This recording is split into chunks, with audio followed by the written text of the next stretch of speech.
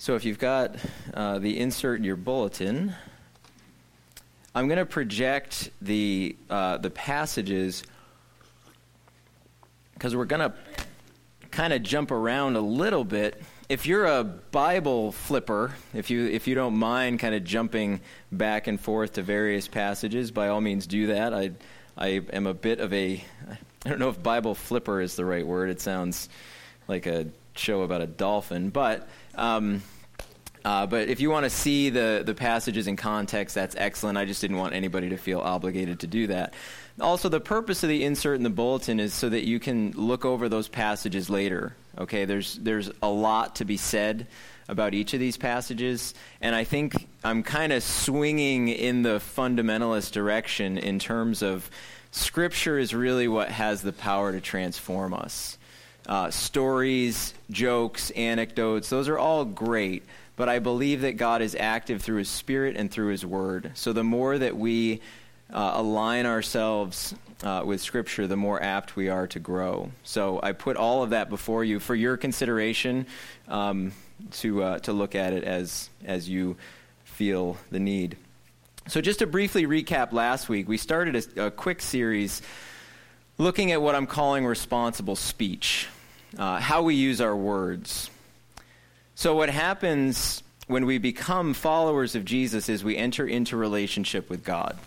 Okay? We confess our sin, we confess our unworthiness, and we fall on His grace as the only thing that has the means to save us. Now, the New Testament refers to this as justification. So if you want to score some points for a big theological word, that's what the New Testament describes it as. We are justified before God when we choose to accept His gift to us. And at the moment that we plead for God's forgiveness, we call out to Christ for salvation, we are signed, sealed, and delivered. That's it. There is nothing that we can do to add to that. There's nothing that we bring to the table that makes it so that God is blessed to have us on His team. We bring nothing to it except the need.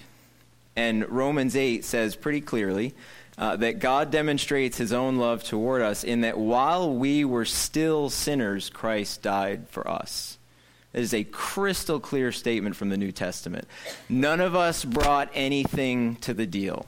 Okay, it's all God's grace. And at that moment, we are signed, sealed, and delivered. There's nothing we can do to add to it. Now, while we're forgiven, we have right standing before God.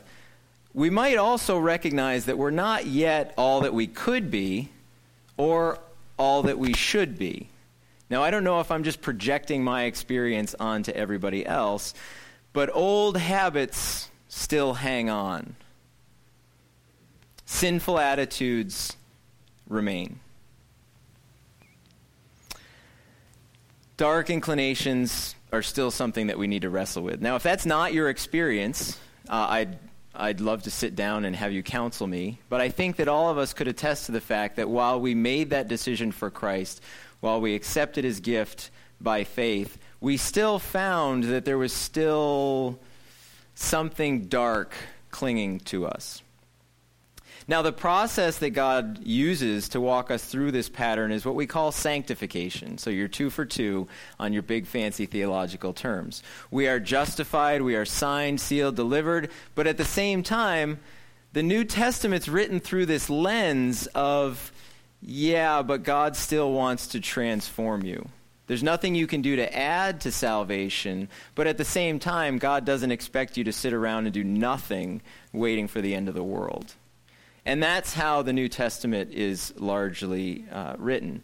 So Paul, for example, when he writes to the Corinthians are Christians. He's writing to a community of believers in the city of Corinth. You can go find it on a map. You can read all about it. He's writing to a set of believers who are signed, sealed, and delivered, but at the same time, they're a mess. And if you've ever read 1 Corinthians, you think, how in the world could there be so much dysfunction in a Christian church? So what's lacking there is the necessary outworking of that justification. So God justifies you, and then the operation begins. God is looking to transform us. He's looking to renew our hearts, renew our minds. The Corinthians, like us, they're not all that they should be, and the gospel serves as the basis for calling them to a richer experience of life. To be more human than they have ever been at any point in their experience. To reflect the very character of God. That's what we're called to in Christ. And I want to press this a little bit because I want to get away from the idea that it's just an idea that we need to do better. For those of us who have tried, it doesn't really seem like it's possible. But at the same time, God doesn't seem to be too inclined to having us continually making excuses for the same thing year after year.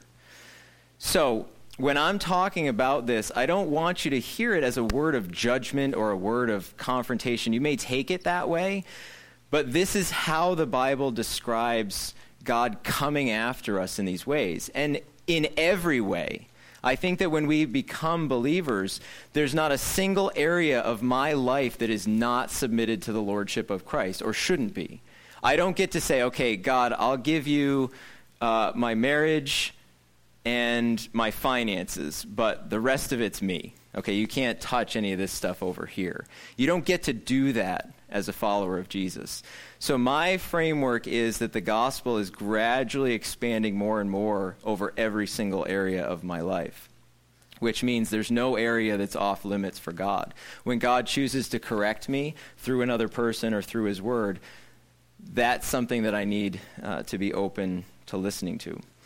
So when we talk about our words over these weeks, it's not just a matter of doing better. Like, this is an area of our life where God wants to submit us to his lordship, like everything else. And maybe that's not where you're at. Maybe you're more thinking of finances, or you're thinking of thought patterns, or what you watch, or how you spend your time, any of that stuff. It's all good. It's all basically the same thing. I'm just looking at some specific passages here that talk about how we use our words. And I want to state from the beginning, because there's going to be a couple times where I'm not mocking anybody, myself included. We've all done embarrassing things, I hope. Or at least I believe that everybody here at one point in their life could flash back to the time that, you know, you dropped the tray in the cafeteria and everybody went, ooh. Like, we've all had those kinds of moments. So I'm not poking fun at anybody. I'm not mocking anybody. But if we can't laugh at ourselves for the mistakes that we made, there's really no hope for us, right? That's what grace is. We bring all of our mistakes and who we are before God, and God forgives us in spite of these things. So I just want to make sure that we're all hearing this the correct way. I'm not mocking anybody. There's some sensitive souls here I know that might think that he's teasing me. I'm really not. Like, we've all done it. I remember I was a camp counselor at Pattersonville. I had been a Christian for 6 months. I had been a devoted Christian for about a week. And I remember calling out in a Bible study, like, yeah, that's in Philemon 3:16 or whatever it was. And then there was somebody sitting next to me, like probably a camper, like a 7-year-old, said, it's not Philemon, it's Philippians, because it was the short version. Like, oh yeah. And of course I yelled it out in front of the whole camp like a buffoon. We've all had moments like that where we've said things that were like, oh, you wish you could hook the word and then bring it back so you didn't say something so foolish. So I'm not mocking anybody, but I want to look at how we use our words in two specific ways. I want to look at our speech before God. I want to look at how we talk to God, and I want to look at how we talk about God. So I'm titling this whole series Responsible Speech, that God cares very much what we say to him, and he cares very much what we say about him, and he wants us to exercise responsible speech. So to piggyback on last week, where my point was, out of the overflow of the heart, the mouth speaks. Your words are a reflection of the condition of your heart. Words are never just words. You don't ever get to say, well, I have no idea where that came from. The Bible is crystal clear. Jesus in Matthew 12:34. It's easy to remember. 1, 2, 3, 4. You just have to remember that it's Matthew. Matthew 12:34 says, out of the overflow of the heart, the mouth speaks. Words are never just words. And in the same way, when we talk to God or when we talk about God, we reveal what we actually believe about him. And my contention is that God cares very much about this, and he wants us to exercise responsible speech. So when we talk about prayer, I mean, you can picture a scenario where parents are sitting at the table and you're praying before a meal, and the kids, maybe, none of my kids are in here so I can say this, maybe the kids have had an off day, right? Maybe everybody's a little bit wild, and mom or dad is praying fervently, and you wonder, like if I were a kid, I'd be wondering, is mom talking to God or is mom talking to me? Like, you know, the prayer, like, dear Lord, please help these children to obey their parents, because we know that when you obey your parents that you are blessed of the Lord. Like, you sit there and you wonder, like, is she telling God that, or is she mom yelling at us through prayer?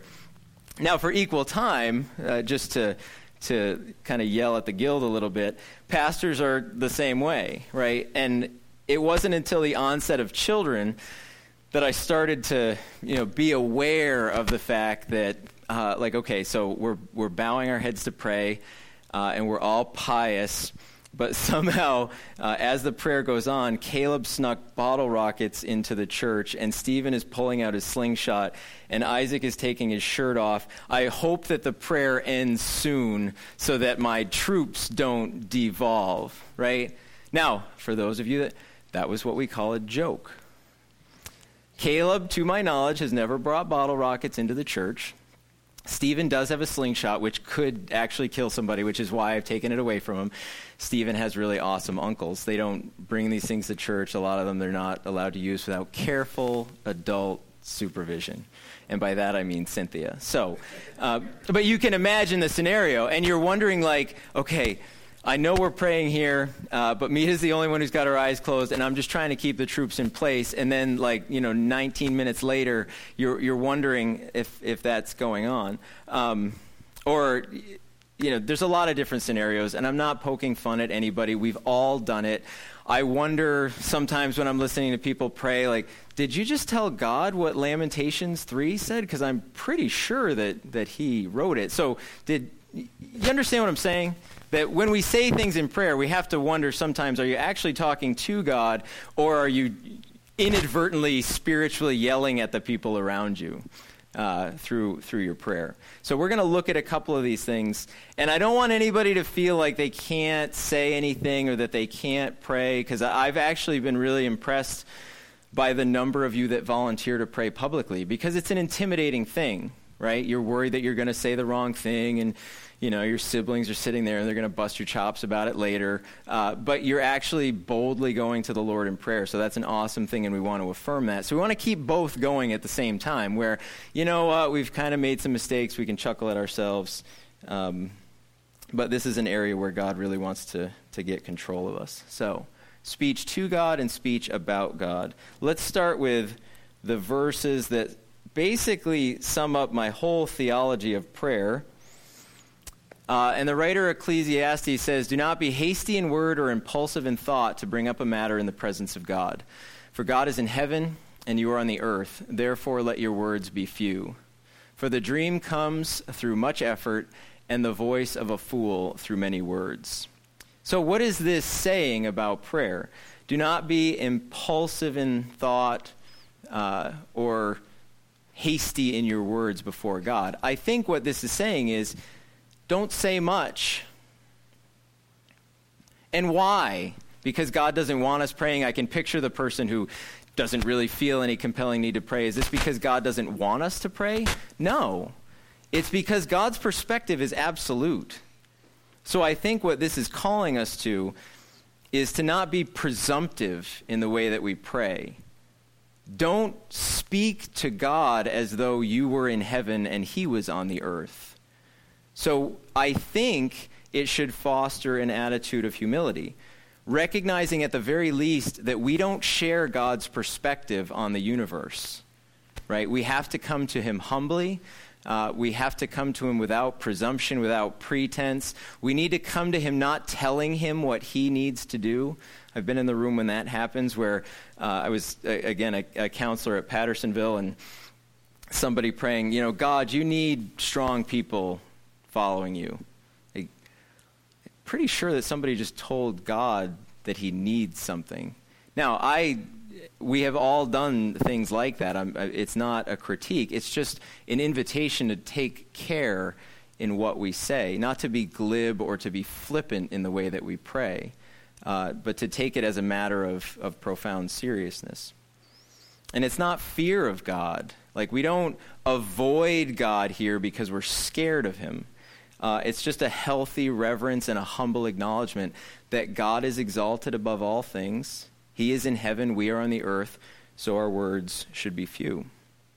Fast forward a bit to Matthew's gospel, where Jesus says, when you pray, you're not to be as the hypocrites, for they love to stand and pray in the synagogues and on the street corners in order to be seen by men. Truly, I say to you, they have their reward in full. So similarly, when we pray, we shouldn't do it to seek the attention of other people. Now, there are people who love to display. There are people who love to be seen as spiritual and holy. And that, to me, is what Jesus is talking about here.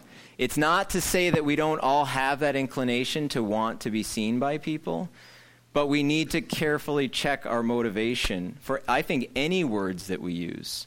Are the words that I'm about to speak necessary? Are the words that I'm about to speak born of humility, born of a godly desire to see God's purposes come in the world? Or am I just trying to display before other people? It's something we constantly need to check in terms of our motivation. And what Jesus is saying here is that you've received your reward in full. You wanted to be seen by people, you did it to be seen by people, and you were seen by people. And I don't mean to be too sarcastic, but that's actually, I think we could inject a little bit of that into what Jesus is saying. You have your reward in full. You wanted to impress people by your long-winded prayer, and that is what you did. But God's not blessing that, I think is what he's saying. You wanted to talk about your generous financial gift. Awesome. You wanted to do that in order to be seen by people. And you were seen by people. And maybe they think that you're really spiritual. You have received your reward in full. I can't see my way around. I just don't see another way to take it. You wanted to be seen by people. You were seen by people.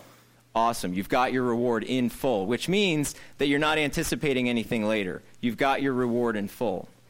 When Jesus talks about this, he's actually saying to do these things secretly. Now, I know that when we come together as a congregation, we can't pray secretly, like everybody just be silent and then we'll never know who's praying. It'd be like silent reading time at school. There are times where we need to declare that to the Lord. But what I think Jesus is saying here at a minimum is we really need to check our motivation. We really need to check our hearts before we use those words. Looking at Luke's gospel, at the beginning of what we call the Lord's Prayer. And it says, and it came about that while he was praying in a certain place, after he had finished, one of his disciples said to him, Lord, teach us to pray, just as John also taught his disciples. And he said to them, when you pray, say, Father, hallowed be thy name, thy kingdom come. Now this is one of the spots where the disciples are coming from a good place. They are humbly asking Jesus to teach them how to pray. They recognize that they're not all that they could be. They recognize that John's disciples were taught to pray by John, and they also want to be taught to pray. If you ever read Luke's gospel, or if you've ever surveyed it, sometimes it's called the gospel of the kneeling Christ, because at every turn, Jesus is withdrawing to solitary places to pray. He's getting away from the disciples, getting away from the crowds, taking time to commune with the Father. And look at how he prays. How does he start? Father, hallowed be thy name. What does the word hallowed mean? We're on a massive big word. Holy. So what kind of attitude does that show on Jesus' part if we start our prayer that way? You're starting with reverence. Yeah, if you go back to the Ecclesiastes reference. Don't be hasty in word or impulsive in thought to bring up a matter in the presence of God. God is in heaven and you are on the earth. Our Father, who art in heaven, hallowed be thy name. Your name is honored. And you're praying, thy kingdom come. You notice that you're starting from a place of focusing on who God is, not on what we need.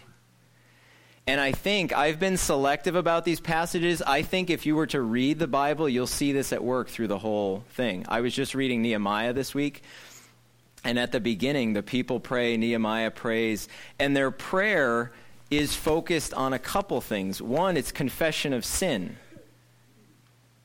They're confessing sin before the Lord. They're just coming back from exile where they've been punished for their idolatry, their economic injustice. God's just done with them. He sends them off into exile, and they come back. And their prayer is a prayer of confession.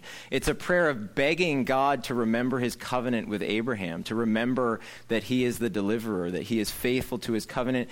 You notice the difference between that and the Nehemiah like the perceived prayer should be, God, help us to rebuild, help us, and then it's just all about us.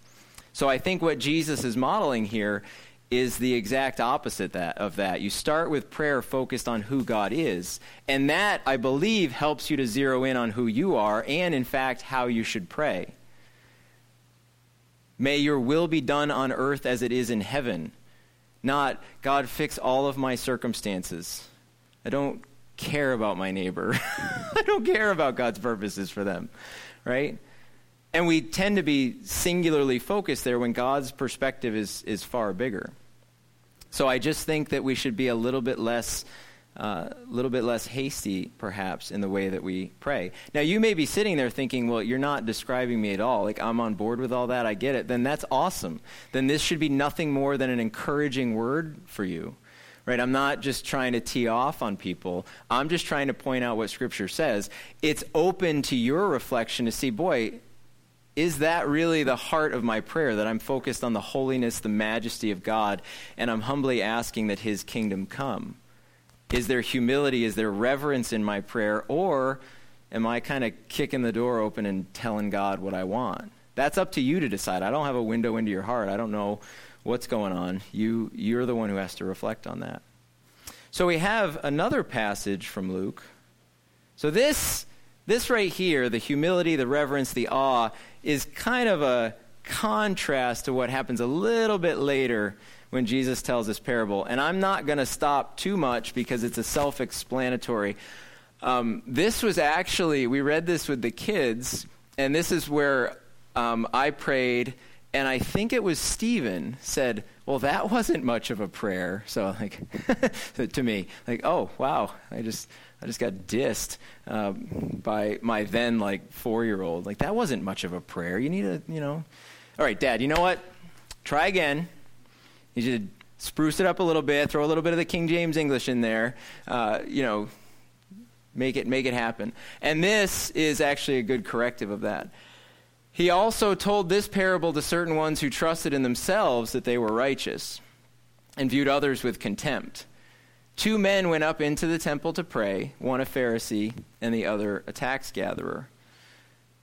The Pharisee stood and was praying thus to himself. Did you get that? Who's he praying to? Yeah, okay, that's funny. I think that's funny. It passes for a joke in my neighborhood. He's praying to himself, God, I thank you that I'm not like other people, swindlers, unjust, adulterers, or even like this tax gatherer. Wow. What would it be like if Greg Tack stood up right now to pray and he said, God, I thank you that I am not like Dale? As he points at her. Like, this is a pretty bold thing to have happen. I'm not even like this person right here. That might hurt your self-esteem a little bit. But that's kind of what happens here. And then he goes on to give his credentials because he's so spiritual. I fast twice a week. I pay tithes of all that I get. He's telling God how spiritual and how wonderful he is and how much better he is than the person sitting next to him. He's holding that person in contempt. The tax gatherer, standing some distance away, was even unwilling to lift up his eyes to heaven, but was beating his breast, saying, God, be merciful to me, the sinner. And knowing what you know about Jesus' ministry, who went home justified before God? The tax collector did. Now, it's ironic that through the Gospels, it's the religious holy people that don't get it. But this person here, in reverence and humility, they stand at a distance, unwilling to lift up his eyes to heaven. Not telling God what he needs to do, but begging for God's mercy. He gives a very unpoetic plea for mercy, but he's the one who goes home justified before God. Now, we need to be careful here, because I've been a part of Bible studies and Sunday school lessons where this passage is taught, and then the immediate prayer is, God, we thank you that we're not like that Pharisee. Notice the subtlety of what happens there. How quickly did the sin-forgiven tax collector turn into the Pharisee? God, we thank you that we're not like that presumptuous Pharisee. Like, oh, wait a minute. I think you just did the same thing, right? And again, it's not to mock or to make fun, but we need to recognize how quickly we can turn, how quickly our self-righteousness can take over our humility. So, all that to say that responsible speech to God means that we don't approach God in haste. We approach him with an attitude of reverence, with humility, and it's up to each of us to consider how much our prayer life reflects what I've just described, and to test it out, right? I'm not up here because I'm handpicking some verses that meet my needs. I think that this is a summary of what the Bible describes overall, and fellowship is going to happen when you go back into whatever Bible reading you're doing. I was in Nehemiah this week. There's all kinds of different places where you could test this out. Read Paul's letters and tell me if you see this at work or not. Go ahead and read the Psalms. Read Proverbs. Read the prophets. Read whatever. And you test this out to see if this is actually the case. Is this the kind of prayer that God desires? And the more you see it, the more then you have to say, okay, does my own heart align with this? Am I responsible in my speech to God? Moving on now, I want to look at how we talk about God. So 1 Timothy 4:16, if I can, there we go. It says to pay close attention to your life and to your teaching. Persevere in these things. For as you do this, you will ensure salvation both for yourself and for those who hear you. Now, many of you know that Timothy is Paul's protege, and he's telling him to watch his life and his teaching carefully. This teaching is translated doctrine in other places. So he's saying that Timothy and all of us should carefully consider what they believe about God and the link between one's life and one's doctrine. Okay? And why? It says it right there. To ensure salvation both for yourself and for those who hear you. Now, Timothy's a minister. I understand that. He's held to a higher standard in terms of what he says. But I think that the principle is still the same. We're all to watch our lives and our doctrine closely. We should be accountable to others for what we say about God and for how we live our lives. That's what community is. Now, we tend to try to avoid that and think in individual terms, but I don't think that that's really a healthy spiritual paradigm. If you're not regularly accountable to people for what you say about God, I think that you're in a dangerous place, or at least beginning to be in a dangerous place. So you have to forgive me for a minute for the fundamentalist swing in my thinking. We have to be accountable to each other, and we have to be accountable to Scripture. It doesn't matter what anybody says. I don't care what church you're in. I don't care who you're in fellowship with. If it doesn't line up with the text, it's not safe. We can tell fun stories. We can come up with all kinds of illustrations about why we believe what we believe. What matters is what the text actually says. Now, the deacons have been doing this for a little while, and the youth group did it for a bit as well. We printed off different doctrines from the Southern Baptist Convention, and they give a whole lot of passages. And that's really excellent. Not commentary on the passages. They have a doctrinal statement, and then there are 15 to 20 verses that defend that doctrine. So we spent some time with the deacons and in the youth group as well, looking up those passages to see if they actually say what the statement says. Some of it lines up perfectly. Some of it you think, wow, they believe that about God, but none of these references defend that. So you have to ask yourself the question, where does my belief come from? And it's a very serious thing. Here, Paul closely connects your life and your doctrine. So theology is not just this thing in the ivory tower that brainiacs and nerds sit around and talk about. There is a connection here between your life and what you believe. And very similarly, in 2 Timothy, it says, well, we read last week the passage that all Scripture is God-breathed and you Awana people can fill in the rest. The time will come, this follows immediately after. The time will come when they will not endure sound doctrine, but wanting to have their ears tickled, they will accumulate for themselves teachers in accordance to their own desires. So Paul here is telling Timothy that there's going to come a day when they will no longer tolerate sound doctrine. Now, who's they? For us, usually it's the other guy. Usually it's that church down the street. Not us, right? So when Paul wrote this, I think that it's a very clear warning. It doesn't matter where you are. Nobody is exempt. Nobody is immune. The time will come when people just won't tolerate it anymore. They will gather around themselves gurus. They will gather around themselves people who aren't going to confront their sin. It's not sin. It's just kind of a mishap. Oops. And because, and just to get practical here for a minute, you have a whole generation of ministers, I'll try to be careful here, graduating from seminary with massive amounts of debt. I think that is going to be the thing for my generation, massive amounts of debt. Now, when you have massive amounts of debt, what does that mean? It means you need a job to pay it off. And when you're trained to minister in the church, what job are you going to get? Right, okay, you're going to get ministry. It wasn't a trick question. I cannot bring my knowledge of Koine Greek and biblical Hebrew over to Quirk Auto Parts. Yeah, aren't I impressive? Look at this. I can exegete a passage of the New Testament for you. I don't think that that's really going to land me a job with them. So what's going to happen is they need a job in the church. Now, they need that job.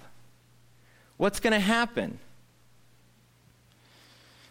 Boy, I hope that God's Spirit just overpowers them. And I'm saying this sincerely and from the heart, and I'm not criticizing anybody. I ache for the position that they're in. They are submitting themselves to God's people. Meaning, if they confront sin, there's the risk that you're taking your giving and you're going elsewhere. And I'm going to be honest with you, because we have these conversations in classrooms at seminary. The church can be a fickle bunch. I'm going to take my money, because that's how it always comes about in church business meetings. All of a sudden, it's my money, so I want to know how it's being spent. Or if I don't like what the pastor said, then I'm going to start to criticize, or I'm going to leave. And the temptation to follow this, or the temptation not to follow this, is very real for people. You need to be praying for seminaries, because that's the next generation of our pastors. You need to be praying for them, that they'll commit themselves to the truth, that God's Spirit will overwhelm them, because the temptation is real. It's their job. Anyway, I'll stop. But we always think about they as somebody else when I think that it might perhaps be a little bit closer to home. Now, this is an opportunity for us to speak the truth in love. This is an opportunity for us to be the best chance that somebody has to hear the truth. And so many walk with false ideas about who God is, right? Think about it at work. How many false ideas about God do you encounter day by day? Do we want to be like this, or do we want to be like people who are going to engage in sound doctrine? Next, when you get to the end of the book of Job, a cheery book to be sure, what's the criticism? And it came about after the Lord had spoken these words to Job, that the Lord said to Eliphaz the Temanite, "My wrath is kindled against you and against your two friends, because you've not spoken of me what is right, as my servant Job has." Now, for those of you who have read the book of Job, you might actually read the friend's advice and you think, well, it's actually kind of biblical. There's cross-references to Psalms, there's cross-references to Proverbs. What they say is not actually wrong. But in those circumstances, it is. They don't know. They don't have God's perspective on what's happening to Job. So when they're criticized, they haven't spoken about God what is right. They haven't spoken truly about the Lord. So in the midst of people's personal circumstances, we're responsible for what we say about God. Could God be judging a person through the difficulty of their personal circumstances? Sure. Could he not be judging them through? Right, you have to be discerning. You have to be wise in how you use those words. So we want to be careful about how we speak to people in the midst of their personal circumstances. Finally, last passage. I put Isaiah 58. That's for your own amusement later. Colossians 4, 5, and 6. To conduct yourselves with wisdom toward outsiders, making the most of the opportunity. Let your speech always be with grace, seasoned as it were with salt, so that you may know how you should respond to each person. So finally, Paul has a word to say about how we speak to outsiders, to those outside the Christian faith. He urges believers to be wise and to make the most of every opportunity, to let their speech be as though it was seasoned with salt, so that they might know how to respond to each person, to be discerning in their words, to speak what is true about God. So that's the function of our words, that in our prayer, in our declarations about God, we might be wise and discerning in how we speak for the ultimate glory of God and for the benefit of his people. Now, I'd like to close with this. I was listening to a sermon this past week about love, and the pastor was saying that you might be someone's best chance at love. Now, I think I love that phrase, someone's best chance, that for today, you might be someone's best chance at encouragement. You might be somebody's best chance at correction. You might be tomorrow when you go into your workplace, the best chance that somebody has to hear something that's true about God.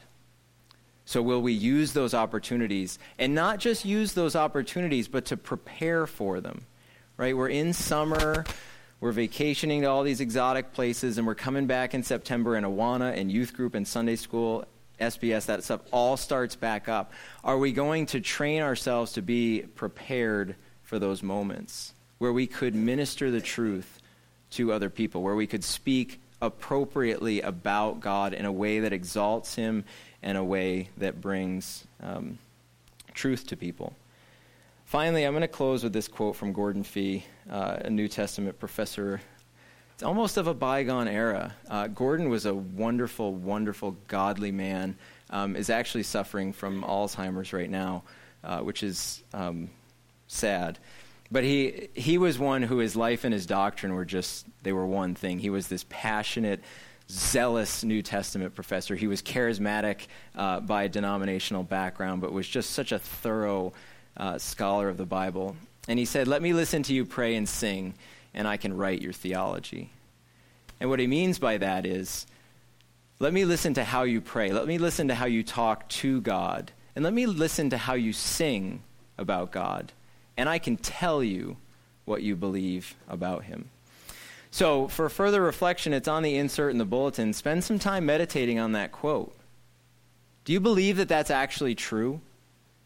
To let me listen to you pray and speak, and I can write your theology? And then how much of your spirituality reflects the truth of Scripture? It's a good question for all of us. And the last question on there that I'll press a little bit is, are you part of a group where you're regularly accountable for what you say about God? Where we come together and we train each other, and it's iron sharpening iron, and you're part of a group or you're leading a group where you're accountable to other people for how you speak the truth about God. Our culture needs it. Our city needs it. Our world needs it. None of us is winsome enough. None of us is articulate or attractive enough. It is going to take the truth of God and the empowering of God's Spirit to make that happen. What we can do through communion with God and through fellowship with each other is we can be prepared for those moments to speak truly to God and speak truly about God. Let's pray. God, we are grateful